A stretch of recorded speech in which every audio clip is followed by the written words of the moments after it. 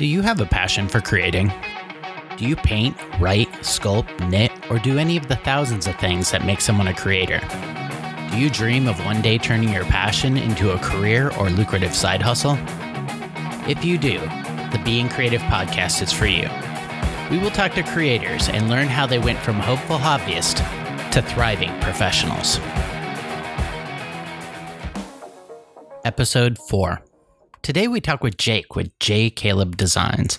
He's a professional book cover designer, and he's done 3 out of the 6 covers that I've had done so far. I did the other 3 because they were in a genre I felt comfortable with designing.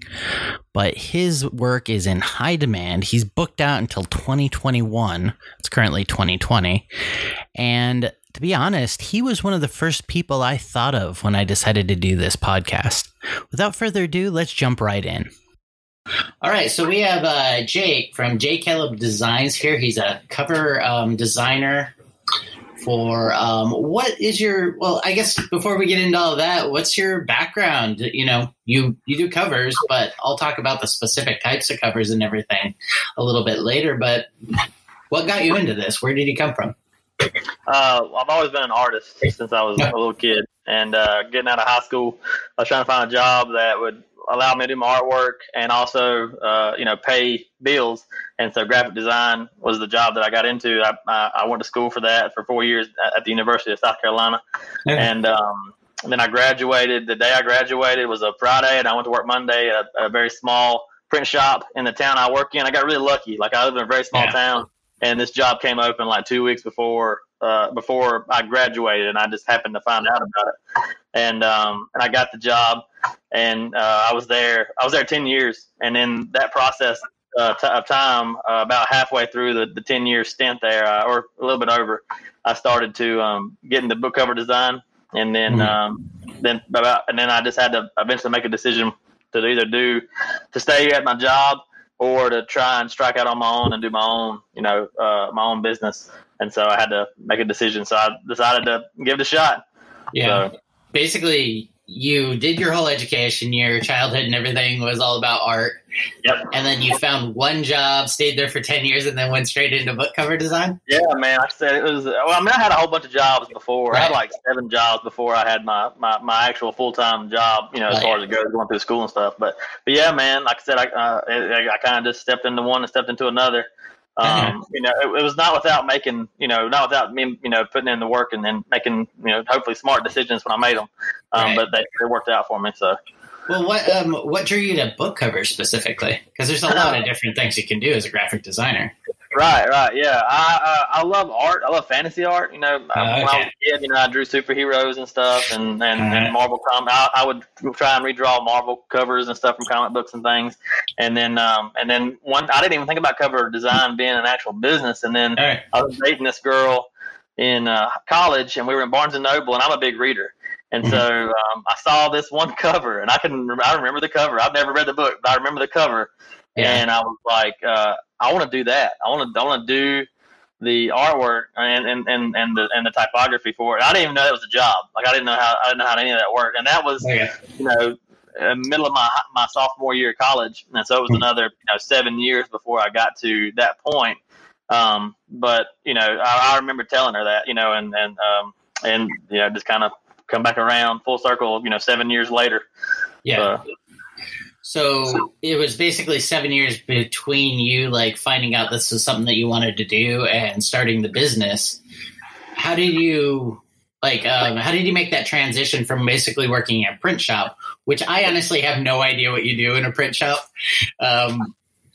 Was it like, okay, I'm just making the jump and I'm doing it? Or did you was there a big plan involved? No, it was. It was just kind of like a rolling, evolving thing from the time I started. My print job, man. At a print shop, depending on the size of the shop, you can do all kind of things, or you can do like just one specific thing. But because it was a small shop, I designed business cards, logos, invitations, forms for big corporations. And then I did the printing of it, and I did the cutting, and I did the packaging, and I did from the top to the bottom. It was a small job. Yeah.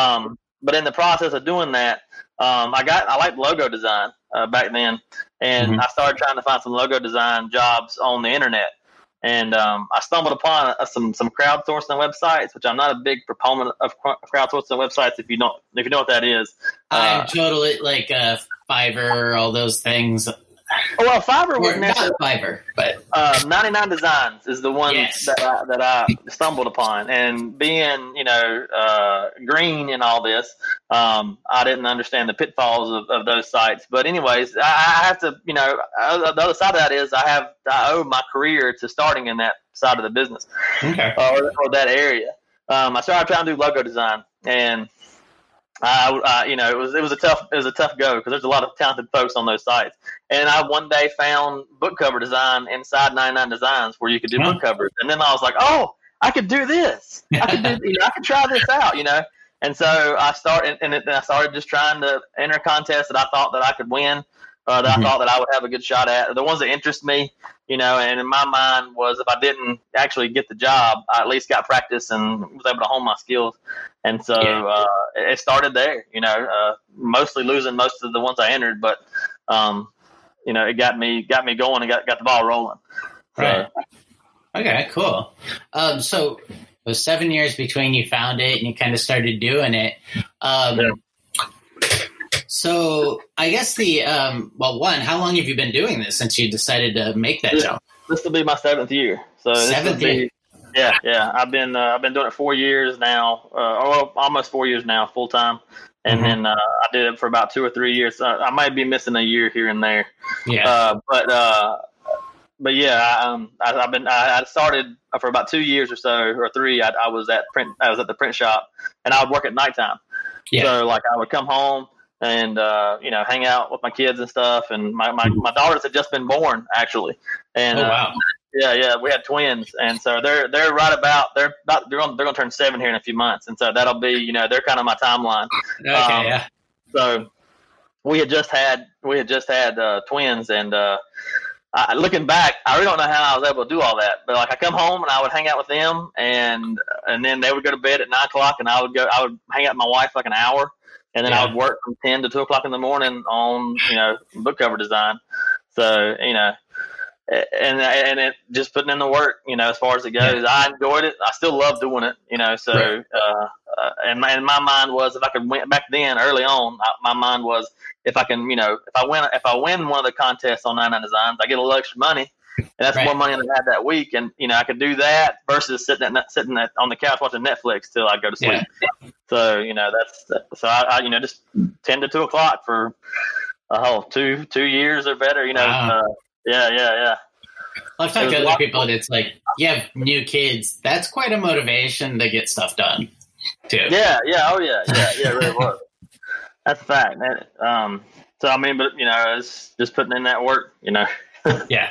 I guess you say you still love it. Like, what's the best part about your job, do you think? Making cool artwork. My motto for my business is badass covers for badass stories. And so, when I really am in that groove and I make something I'm really proud of, that's the favorite, the culmination of it all. Like, when I send the proof out to the client and they come back and they go, oh, I love it, and there's no changes or there's very few changes. It makes me happy that, I've made something that they really dig and that I dig, that I'm proud of to show off, So what's the, that's the awesome part from your creative point. What's kind of a difficult point? And I would assume this might transfer to different creative jobs. Right. Emails. Answering emails would be one of the least favorite things for me to do. I can legitimately spend an hour or two almost every day answering emails. I mean, it's just even if I'm just telling somebody I'm not interested in a job, or I'm replying to just a brief, or if I'm, answering questions about a proof. I mean, I can just sit there and email all day long. And it's like, and it's the never ending, influx, which that's great for my business, but that's just side of it, of having just to answer emails and sinking that much time into something like that, that can be annoying. So, that being here in the our current climate, being self-disciplined, like I think of myself as a self-disciplined person, but making myself stick to my kids have been out of school since March, and their schedule kept me on schedule because I would get up and get them ready for school, and my wife would take them, and then I would go to work. And now, like, they sleep till 9 or 10 o'clock in the morning, or, you know, they don't have any time to get up. And so I have to make, you know, now it's back to me being, okay, you got to be an adult. You got timelines, you got deadlines, you know, so making myself get out of bed, which is, you know, pretty sad adult thing to say, but that's where it is. Well, yeah, it's kind of the state of the world we're in right now, at least. Yeah. So interesting, like, a small creative business, and a big aspect of this type of business, I know for a fact for myself, is kind of an isolation issue. So how have you been dealing with that before our current pandemic and then after? Before, or even now, I mean, I'm naturally like a loner type person. Like, I don't have to, you know, I stick to myself, keep to myself kind of thing. I have my friends and stuff that I associate with, but, you know, push come to shove, I'll stay at the house and be happy, you know? Yeah. So being at home, being isolated for me hasn't really been that big of a deal. I've made some jokes with some of my clients who have mentioned the isolation issues, and I'll say, you know, I've been self-isolating for 3 years now. So then that side of it's been nice. But, you know, my wife was home for 5 weeks straight before she was able to go back to work. And then, you know, my kids have been home since March. So, like, having them here constantly has definitely it's adapt. You have to adapt to the schedule. I've noticed I don't get as much work done in the afternoons and stuff because I have to, like, do things with them. I have obligations now that didn't exist prior to, you know, our current situation. So okay. Interesting. So, yeah, I guess that's kind of common. Most, you know, you and I probably talk to a lot of authors on a daily basis, me being one and you working with them. So it's pretty common. That's very common answer that, I'm pretty much, you know, I hang out by myself all day long anyway. Yeah. I'm totally fine with that, man. Yeah. Okay. Cool. I guess, because I'm trying to guide these conversations that I have with different people to, like, maybe encouraging people to take maybe their passion, because you and I both know that there's plenty of people out there. Like, I'm assuming, because I've seen your reservation calendar on your website, you have more work than you know what to do with right now, probably. Yeah. So there is availability. Like, what was challenges? What were the biggest challenges of kind of making that leap, and how did you overcome them to going from, you know, you had a paycheck, salary, I'm assuming medical, dental, all that other stuff. Yeah. Maybe. But, you know. It wasn't the best in the world, but I had insurance. Yeah. Right. So basically making the jump from that to what you're doing now, you are the shop, you are the boss. Yeah. One of the biggest challenges was, I guess, having faith in myself that I could do it. You know, like I let my job, because I worked at nighttime. When I first started doing it, like with the book covers or anything, I never anticipated actually doing my own thing, because I never thought it could sustain me as, you know, as its own business. Right. And it never really crossed my mind at first, because in my mind it was like, man, if I win one every 2 weeks, you know, that's an extra $200, $300, $400 or whatever. That's just a little more money in my pocket to do with whatever I need to, you know. And then as the years rolled into each other, I got more and more clients, and it kind of came to that precipice of I had to make a decision of can I make it on my own? And even doing the numbers back then, like, I couldn't figure out how I could make enough money to match my salary that I had at my print shop. And I didn't even have a good salary at my print shop. Like, it was like I made $36,000 a year before tax. You know, so I mean, it wasn't bad, you know, but it wasn't like great either. I mean, I remember coming back from the beach before I quit my job. And I was talking to my wife. I was like, I have to do this many covers to just make $36,000. And back then, I was doing covers at a lot cheaper rate.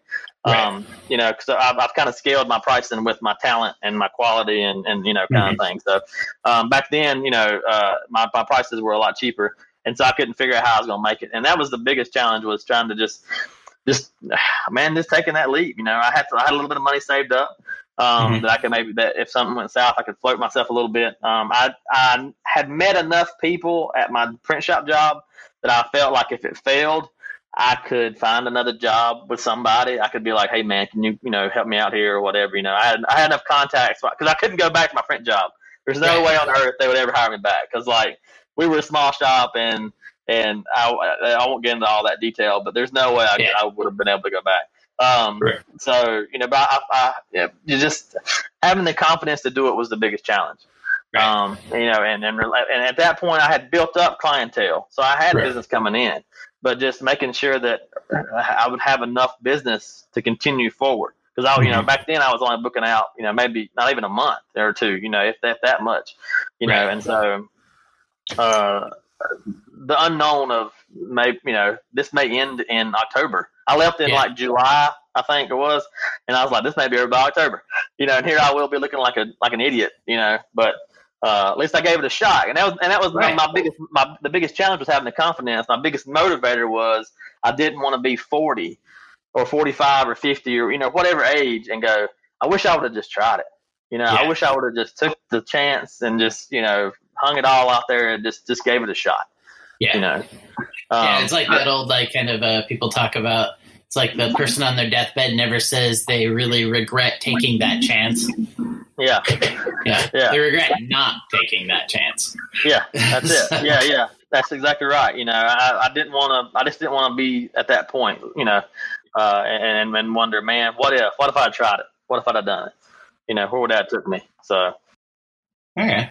That totally makes sense. I'm going to get into a little bit more specific about your experiences. And, we talked about via email, the dreaded email, about some of the questions I'm going to ask. But I guess barriers to entry into what you do.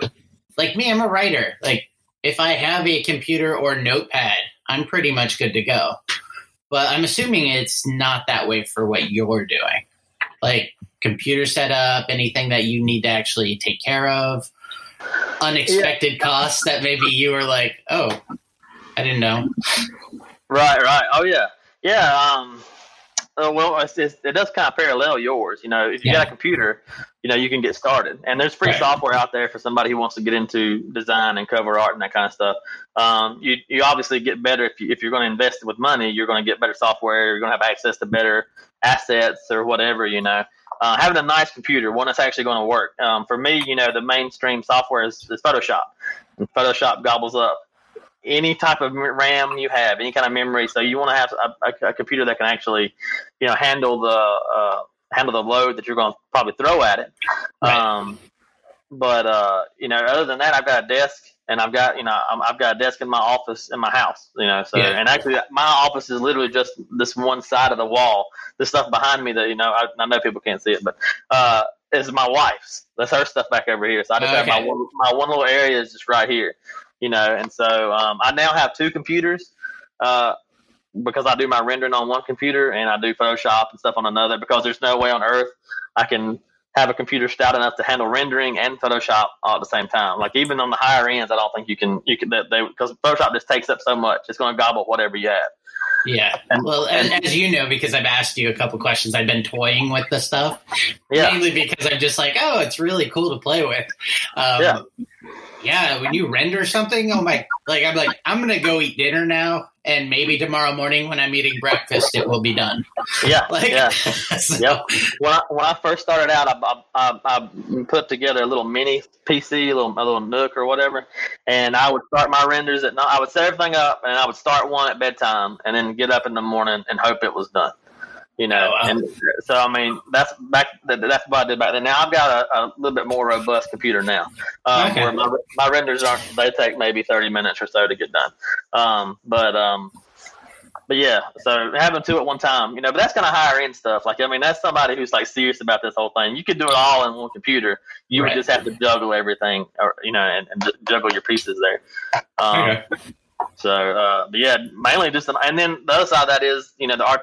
I hate to say you have to have an artistic talent, but if you don't have an artistic talent and you want to do, what I do, you're going to need courses. You're going to need to take tutorials or whatever, and you can do that, through YouTube. Has lots of free stuff, and there's lots of free stuff out there, and there's also paid courses out there that teach people how to, draw and all that kind of stuff. But I would say if you don't have any talent or any knowledge of the artistic field and design field, it would be a big uphill battle to get to get to the point where you can sustain yourself, right? As far as it goes. Anything else? Like I know, I am hopefully going to be interviewing soon an illustrator that I know, and then any other, like, do you do any of the drawing? Is everything that you do kind of like computer model manipulation, or? Yeah, it all starts there. Back when I first started out, like I can draw, right. But it's a skill that I would say I haven't refined enough to where I would draw completely from scratch and then try to put that as a cover.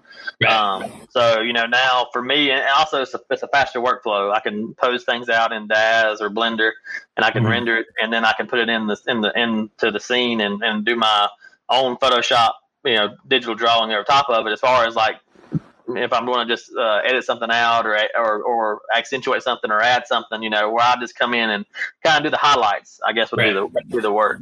Where the base models is done through Daz and through other software programs. It just makes it so much faster, and you get the accuracy side of it. I mean, it's there out of the lighting and everything's instantly right, and you've just got to go in there and doll it up a little bit, so it makes it go way, way faster. Okay. Yeah, I've seen your like fast forwarded capture stuff on your YouTube, and I'll put links to your YouTube stuff in the show descriptions later. So how long, like you said, basically for workflow it's better, like how long, let's not talk about emailing back and forth with the author and finding a place in your crazy schedule to fit them in. Like once you kind of have a general idea of what the cover is going to be in your mind, how long does it take to make one? From render, from getting the render set up to first proof to get to my author, maybe 3 hours. Oh, okay. Yeah, so it's a pretty fast workflow, as far as it goes, and that may make people think, well, he can crank out, 7 covers or 15 covers a week. It's not the way that works. The actual the putting together part goes quickly, but then there's the edits and then all the other things that ends up making it take up way more time. But just the work part of it takes about 3 hours. I mean, I've really focused on my workflow and getting things in and out very quickly. Oh, that's cool. So about 3 hours to actually go from render to a proof.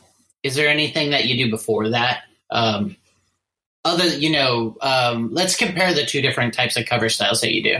You obviously do custom covers for authors, and then you do pre-mades. Yeah. And I enjoy the interaction of the pre-made and watching the stuff that you do there. Right. You're not getting input from an author there. Yeah. So what goes into that? I start with an idea that I have from wherever inspiration may take me, or where it comes from. I get a lot of inspiration from songs, actually. Like I hear like a lyric in a song, and like I'll spin that out into a fantasy cover. Like I'll just hear like a phrase, and I'll be like, I'll just kind of run off on a tangent, and I'll make a cover from it. So I don't have anybody. I'm unencumbered by any other people telling me anything, and so those take about 2 hours to do from render to finish. I'll probably spend an hour in Photoshop now, unless I got to do something really, really, really specific. The details is what usually ends up taking up a whole bunch of time, and that usually comes in with custom work. Whereas pre-mades, it's more the details don't always sell a cover. It's all about the concept and the story you're telling. And so I try to make sure I'm doing that. If I'm doing that, then I'm good to go, and I just keep rolling. Okay. So maybe percentage wise, what is custom versus pre-mades? For every one pre-made you make, how many customs are you probably making? I make about one. I'm roughly average. I do one pre-made a week, so I do about 50 a year, give or take, an additional one or whatever. So, and I probably do.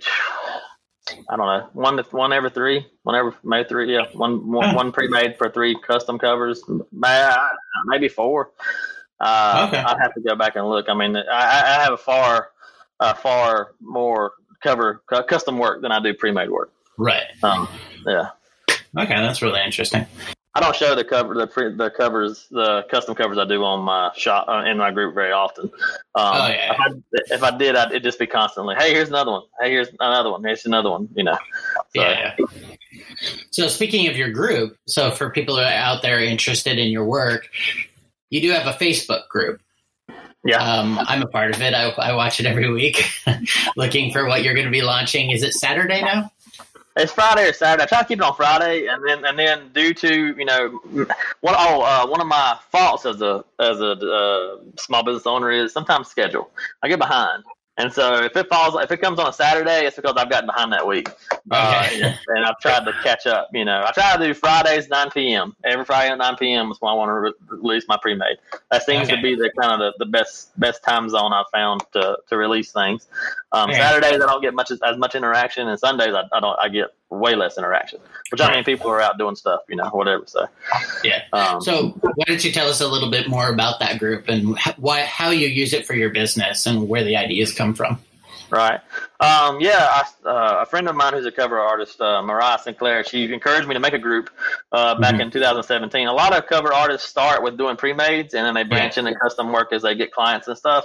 And I kind of came at it in the opposite way. I already had a decent clientele, and then I was just like, I'm going to make some covers on my own. And so I made like 7 pre-mades 3 years ago, and they were awful. And then I put it down for like 2 months. And then I started on in January. I made a New Year's resolution that I would release one pre-made every week. And so I started in January of 17, I think it was. And that first week, I released one every week. And I started out, I just would try to show a teaser, and then try to go to another group, whether it be a book cover, like a big book cover gallery group or something like that, and try to show my work to get people into my group so that they would join, and kind of grow my group from there.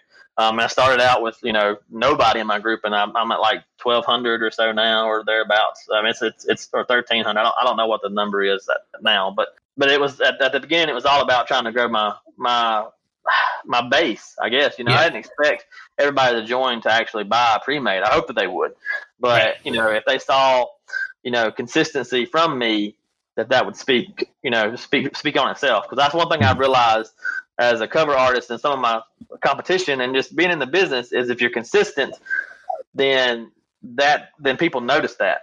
Right. So me doing those pre-mades was a way for me to show consistency. So everybody knows the pre-made's coming this week, and then so like that, just that, over and over and over and over again thing, kind of shows reliability, dependability, and that kind of stuff, and that transfers over to my custom side of the business. My whole goal was to hopefully funnel people to customs versus doing the pre-mades. But then it kind of turned into more than just that. I mean, it still is me showing my work and hoping somebody buys my cover.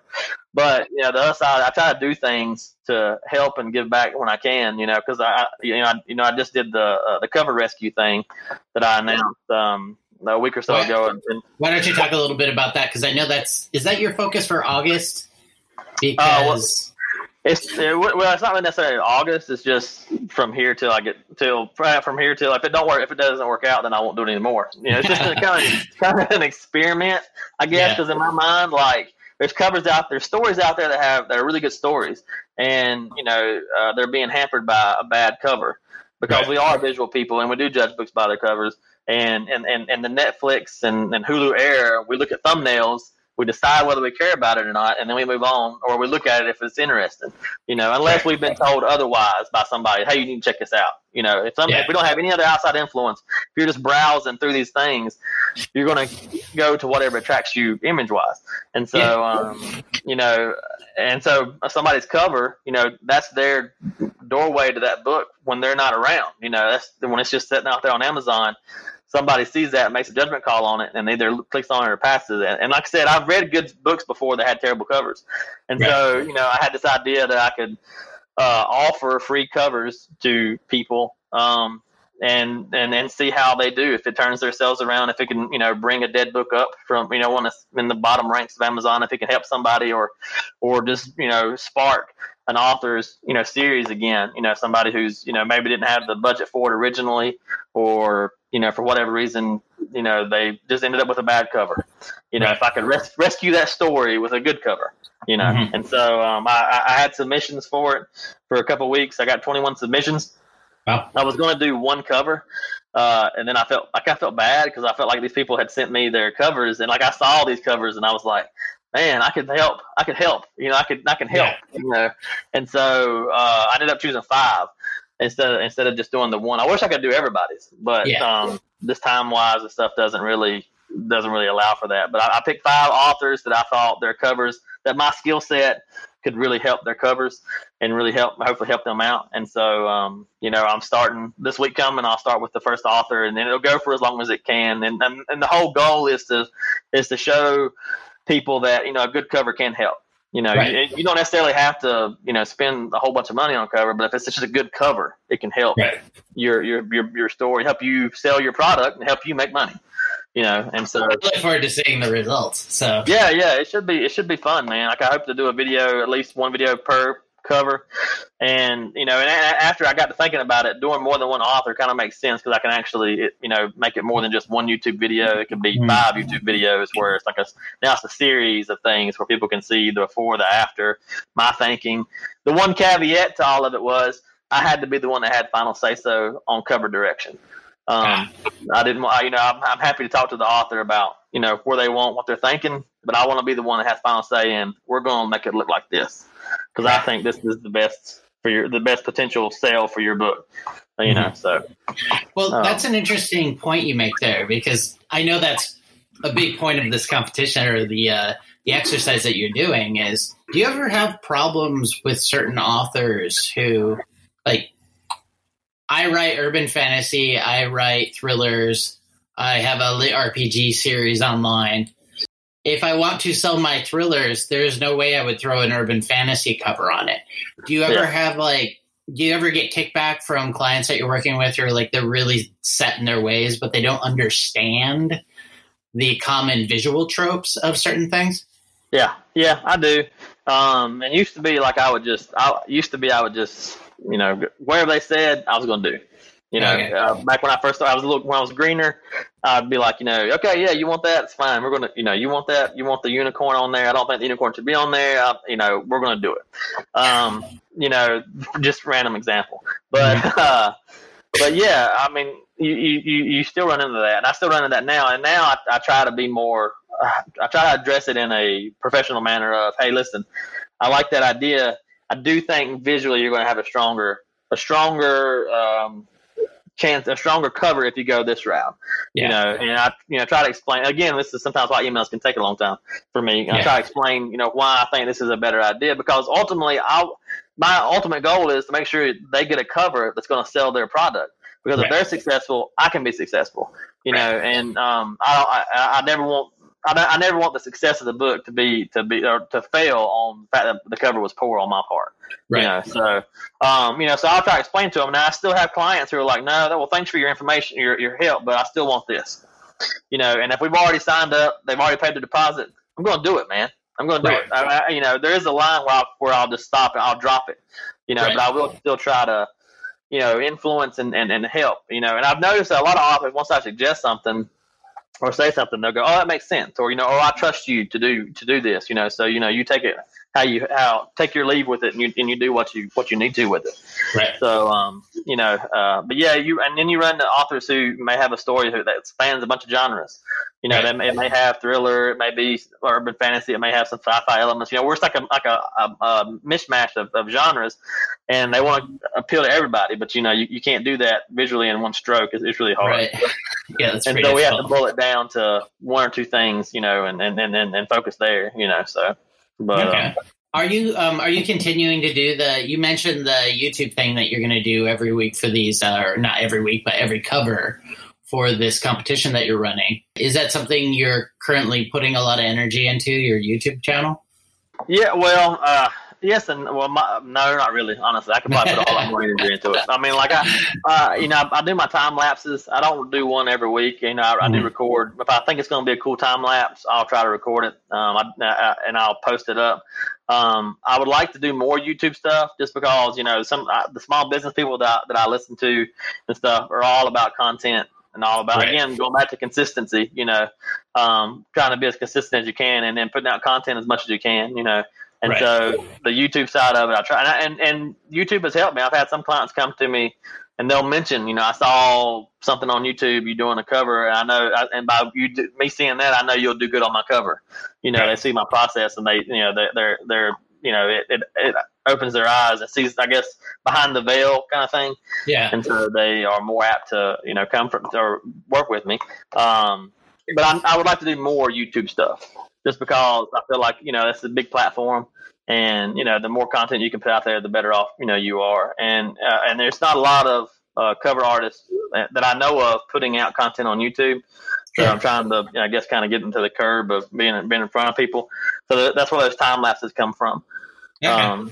And so I've tried to come up with some other. I did one tutorial video, and I've tried to think of like other tutorial videos I could do, and it's been hit or miss. I've done like 2 of them, and I hated them, and so I just deleted the videos once I was done recording them. So this will be a good way for me to have, a decent series. I mean, it would be a series thing where it's, kind of this is the book cover rescue. Here's book 1. Here's what I did. Here's how I approached it. Here's book 2. And then they'll all follow the same, same kind of timeline, or same theme or same thing. Here's the bad cover, or here's the cover that that's not working. I hate to say bad cover, but here's the cover that's not working. And then here's what I would do to fix it, and here's what we talked about, and here's what I did. It'll have a time lapse and all that kind of stuff attached to it. So cool. And what is that channel? You can find it at just youtube.com/JCaleb Design. Just my business, JCaleb Design. All right, I'll put that on the show notes. And yeah, I actually just sometimes you're an audio. It sounds like you're kind of an audible person. You just listen to songs and then you get motivated. I'm visual. Okay. So like I'll literally go to your page and a couple other cover artists that I know of and just scroll through all of the covers that you've done and be like, ooh, I have an idea for another story. Yeah. Yeah. Oh man. Yeah. Yeah. I love inspiration. I tried, I would say I'm part visual too, as far as it goes. I've got a folder full of this artwork that I like, and I'll see something that's like random and I'll go, oh, I got an idea that like has nothing to do with that cover, but it sparks the idea. And I love that process, as far as it goes. I literally bought one of your pre-mades, saw it online when I was on vacation when I bought your pre-made. And I was like, oh, I have a great idea for this. I kind of half wrote the story already, but I was like, ooh, I really like this. This is going to motivate me. Yeah. So I bought it, and I actually am using it right now. Right. And I tell you, that's been an unexpected, I guess, humble part of doing this for the pre-mades, because most of the ones that I sell are ones that it sparks the story. It's more, it's not something that fits a story that necessarily already exists, but like they see it and they go, oh, I had this idea and now I'm going to write this story. Right. And just the fact that my artwork would inspire someone in any aspect, is amazing and humbling to me, as far as it goes, because I don't, as artists, I don't know if you were like this, but I'm very self-depreciating on everything. Everything I do sucks. That kind of mentality. Even if I like it, I still go, oh, it's terrible compared to so and so's. It's almost that imposter syndrome thing. Where it's like, I'm just not good enough, or I'm not. Yeah, that's exactly right, man. So that can come up out of nowhere sometimes for me. So, so just the fact that it inspires people, that's humbling. Awesome. I find very cool. So you're doing the cover rescue thing right now. You picked 5 different people. One of the other things that you do on your Facebook group, and I'm going to talk about that in your YouTube a little bit because I'm very familiar with them. Yeah. Is monthly, you usually pick a theme. How do you go about those for your pre-mades? It's just kind of willy-nilly, man. I've really enjoyed the themes. This is the first year I've done more themed months than ever before. Yeah. I think it gets people excited a little bit, when I have a theme coming up. And then, it does kind of hone me into, looking at something like I did Lit RPG in July. And that was the first time I'd ever done Lit RPG as a theme. And so I found out I didn't know as much about Lit RPG as I thought I did. So I was able to, explore some things and see what works. And also that the other side of the pre-made business is also, it's been it teaches me lessons about my custom, I can put in my custom work, whether it's how to do something faster or I learned more about a genre that I haven't done a lot with. I've done some Lit RPG before I did that month, but just, there were some things I never thought about, that I Like learned what? during the month. Well, like the color saturation. Like I never really pay attention to like Lit RPG stuff has a lot of. There's a lot of most time it's a lot more vivid. The colors are brighter. They're also, usually you have a lot more magical effect. There's usually a lot more movement in the Lit RPG. Not all the time. There's always exceptions to rules and stuff. But lots of movement. Very character driven covers. I'm trying to think what else. Also, you get that mishmash of sci-fi typography a lot of times with fantasy type artwork. And I already kind of knew that, but I was able to lean into that a little bit more and play with that aspect, a little bit more this month. And for anyone who's listening, who's not an author, not a cover artist, has no interest in any of this, or maybe no experience in this, maybe not no interest, but Lit RPG is kind of it's a fantasy subgenre that branches across fantasy and sci-fi because it's typically someone is thrown into, most of the time the tropes go, it's like they're in a virtual reality game, and either it's something that they're really into for some reason, maybe they're making money off of it, whatever, or they get trapped in the game. Yeah. So I could see why that would, you would use some sci-fi typography, sorry. Yeah, so you have to kind of blend those two aspects because there's a real world aspect and then there's some sort of either virtual or fantastical aspect that you have to kind of show both of those in one go. And so doing the fonts one way and the imagery another way is an easy way to do that. Yeah. But for the month of August, I'm not doing anything. I'm just going to do. I'm going to take a break because September is Sci-Fi September. This is my third annual one. This is the only thing. This is the only theme month that has been. That's just been consistent. So like I'm like no one knows about it. I'm like excited about it. I'm super excited about Sci-Fi September. I was planning on having this episode start this one in September. Okay. So I'll make sure to make that a big one. So yeah. I'm excited awesome. about it. And you may not. This may be something you cut out, but I am really excited about it. Like I was talking to my wife, we were coming back from the mountains yesterday, and I was like, "Sci-Fi September is coming up," and I already got ideas going, and I'm pumped, man. That's awesome. I love cover designs. Like, it's funny. Like I'm an author and I do a bunch of other stuff as well, but my childhood, I drew constantly. Yeah. Okay. Like I won awards for my sketches. Like I did all this other stuff, and then I got told by several adults growing up that you can't do anything with that. And then,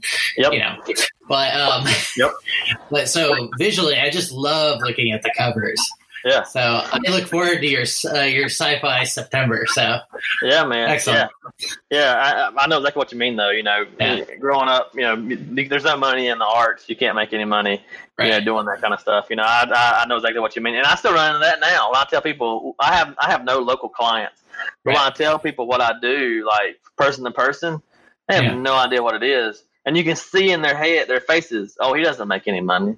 This is not a job. This is a hobby for him, or whatever. And I've actually had people who know nothing about the business try to tell me how to get business because they feel bad. They're trying to help me out. And I understand it's because they don't know about the job. They don't understand the side of it. And honestly, I think if you scrolled it back, 20 years, getting into the arts and stuff was or artistic or creative, just creative jobs, not art, just creative jobs in general was a lot harder than it was in the world we live in now because we're in the age of content creation. It doesn't matter. It doesn't matter if you're making YouTube videos, if you're writing, if you're making art. I mean, you can make money off of whatever it is creatively you're doing, as far as it goes. Well, I guess this is the natural bridge into the one question that is sensitive for most people. Right. And, and you don't have to give an exact answer. Give an exact answer as you feel is appropriate. But what do you say you make being a cover designer? I don't mind answering the question. Perfect. It does kind of vary.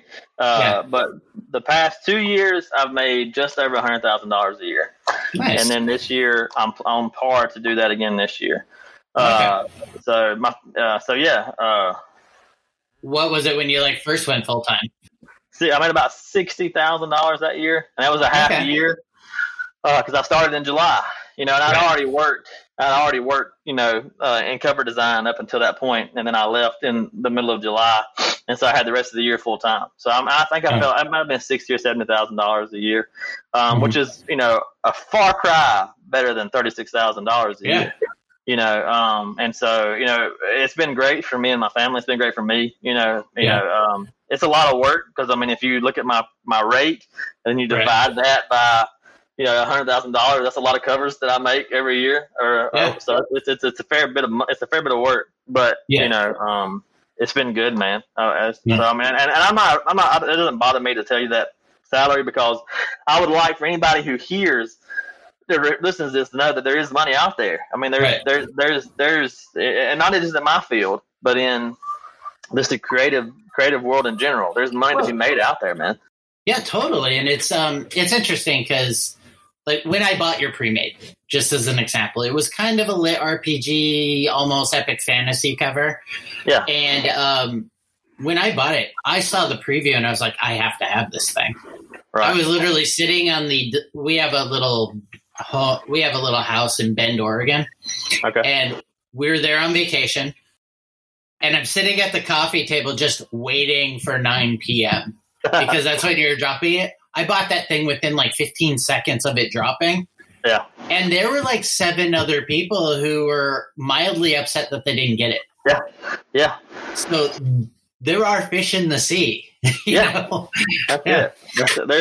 There's enough business out there in almost any creative field that you fall into. I mean, there's enough people out there who want to consume your product of whatever it may be. Right. It's out there. You just got to put in the work to get it. Yeah. You got to be willing to do the 10 to 2 o'clock in the mornings, as far as it goes, or sacrifice your Netflix time for working on whatever it is that you love. And pursuing that passion. So I remember. I don't know if you ever heard of Gary Vaynerchuk. You ever heard of him, Gary? Oh yeah. Okay, I listened to him randomly, but he said something in one of his videos that I thought was great. He told a guy the guy was talking about his business and not doing well or whatever, and Gary said that if you do 10 push-ups a day, you're going to get 10 push-ups a day results. And if you put in 3 hours workout routine every day, you're going to get 3 hours of workout routine results.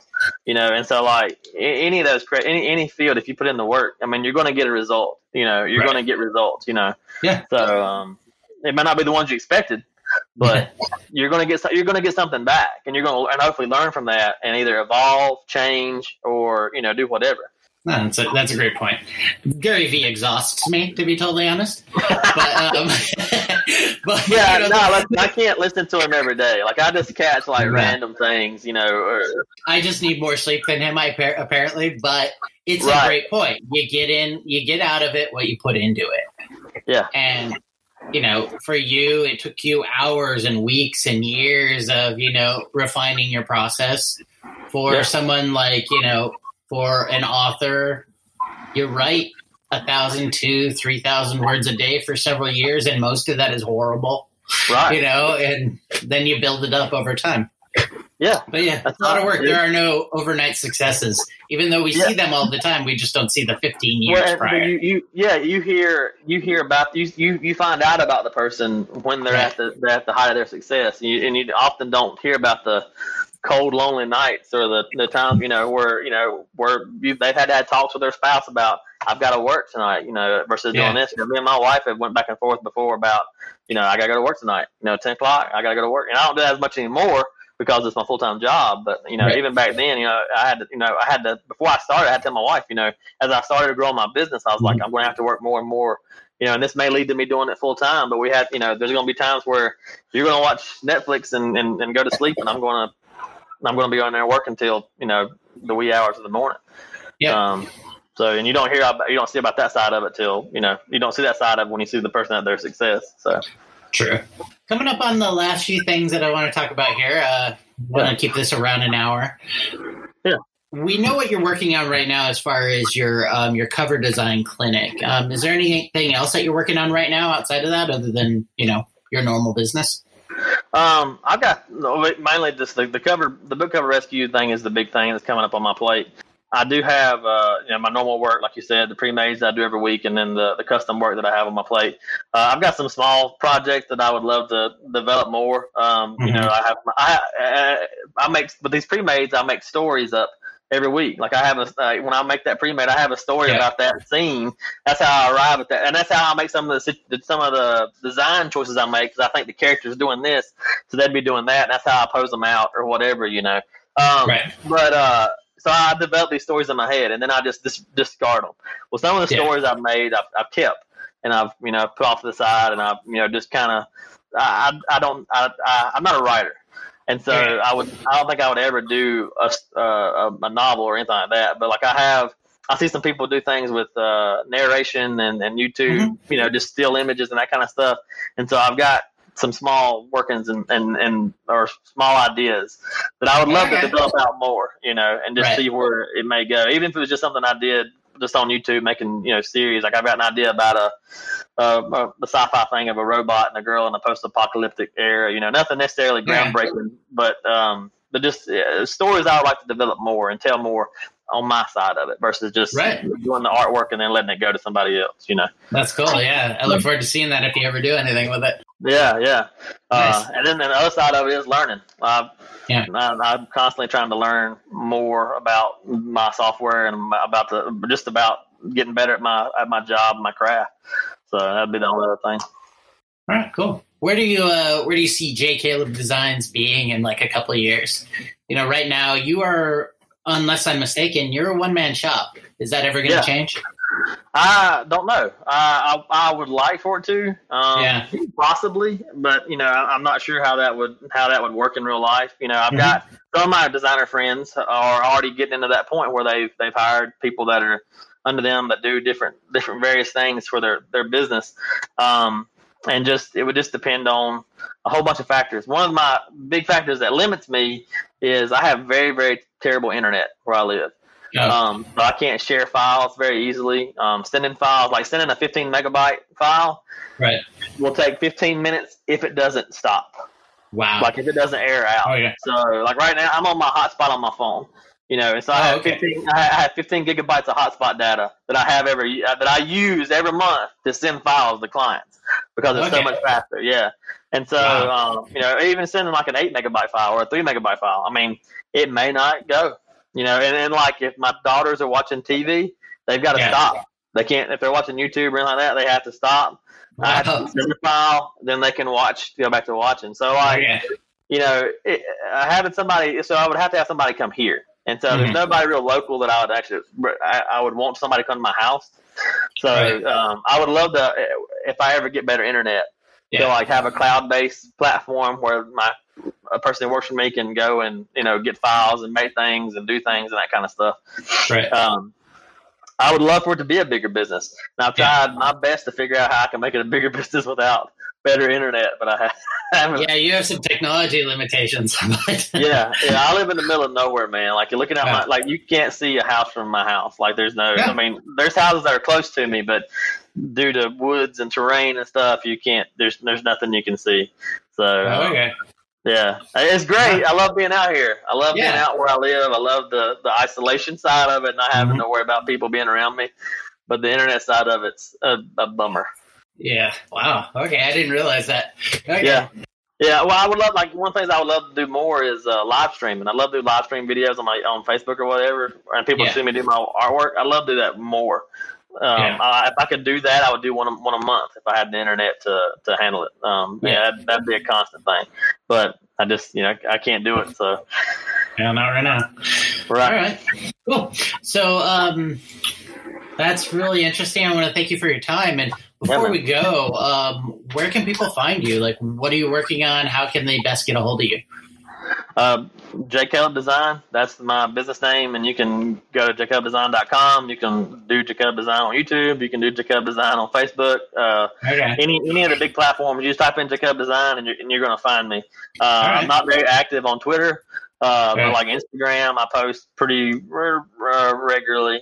Facebook, obviously, I try to be as consistent as I can there because that's kind of my baby there. YouTube, same way. And then the email, jcalebdesign, at gmail.com. if you can do J Caleb Design, you're gonna find me. All right, perfect. Well, I want to thank you for your time, and I look forward to seeing what you put out on the Facebook group in the coming weeks. Yeah, man. Thank you for having me on here. I really appreciate it. No problem. Thank you. Man. Thank you very much. Yeah. Bye. I hope you enjoyed our conversation today.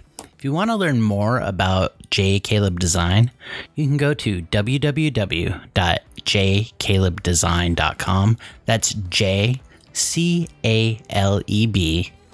design.com. You can also find him on YouTube, Facebook, and Instagram under J. Caleb Design. Thank you for listening to the Being Creative podcast. You can learn more about me and my various projects at www.richardkfox.com. And be sure to hit the subscribe button on whatever podcasting app you're using to be notified of the next episode. I hope you enjoyed the show, and until next time, keep creating.